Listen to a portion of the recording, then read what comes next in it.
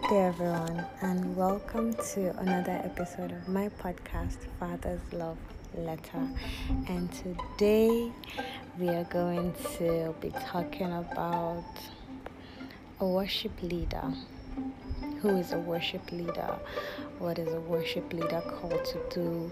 We know people are called to sing, called to worship. There are people who, when they are on stage and they just start praising and leading us into worship and all that, we can sense and we can feel something, the atmosphere changing and all of that. So as a worship leader, many times they come up stage and lead, but people are falling under the anointing. People are jumping, laughing in the Holy Ghost and all sorts. But you see, the worship leader and the choir members, those who sing, the drummers, the instrumentalists, they all have to be alert and play. But then God works in many ways than we even know or can't even fathom. So there, God, thank you for this awesome privilege to hear what your word has to say. As we read and as we listen, we know that the entrance of your word gives light and understanding to the simple. Your word is made simple for us to understand, and the eyes of our understanding are enlightened. Thank you, Father, for you fill my mouth with your words to speak and the right words that it will minister to each and every one of us, Lord, in the name of Jesus. Amen. So, reading from Psalms 107 verses 20. Psalms 107 verses 20. Yeah, it says, using the Passion Translation, and I'll use some other versions too. It says, God spoke the words, "Be healed," and we were healed, delivered from death's door. The Amplified Classic says, He sends forth His word and heals them and rescues them from the pit and destruction. Then the Message Translation, wow. Verses 20 says, Then you called out to God in your desperate condition. He got you out in the nick of time. He spoke the word that healed you, that pulled you back from the brink of death. Praise God. So there are musicians, and then there are worship leaders, worship musicians, the choir, and all that. When God places that gift of worship in you, as a worship leader, someone who is called, who knows or senses that they have a call of God upon their life in that area, you need to hone it and you need to utilize it to the fullest. It's not about you, it's all about God.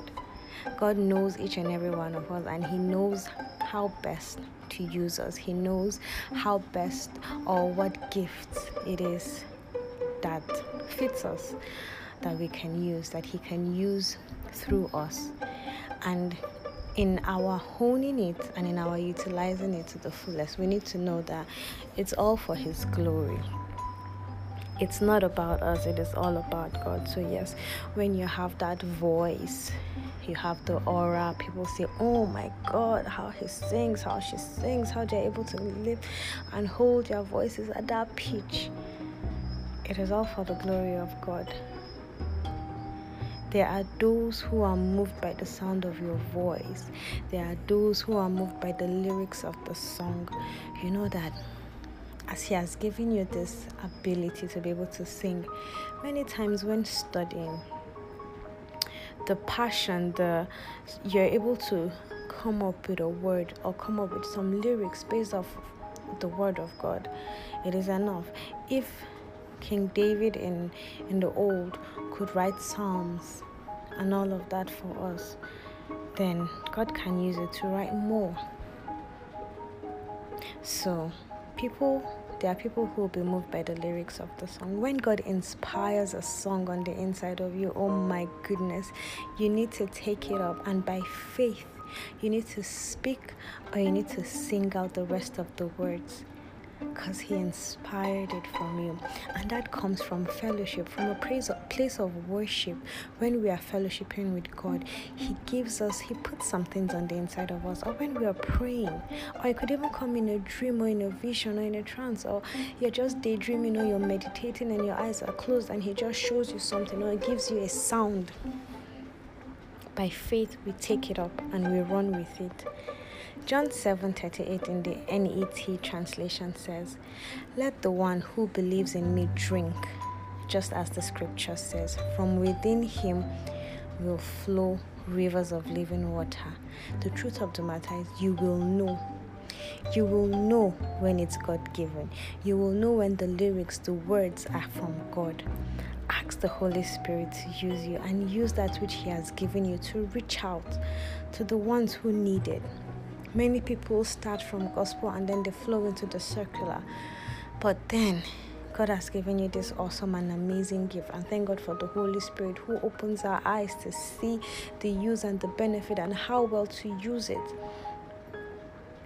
So you need to lift up a fragrance of worship to raise the sick from the deathbed. You need to lift up a fire of worship to heal the lame. You need to lift up a weapon of worship to raise the dead. Imagine someone just listening to the song you sing and they are healed, because it has the anointing.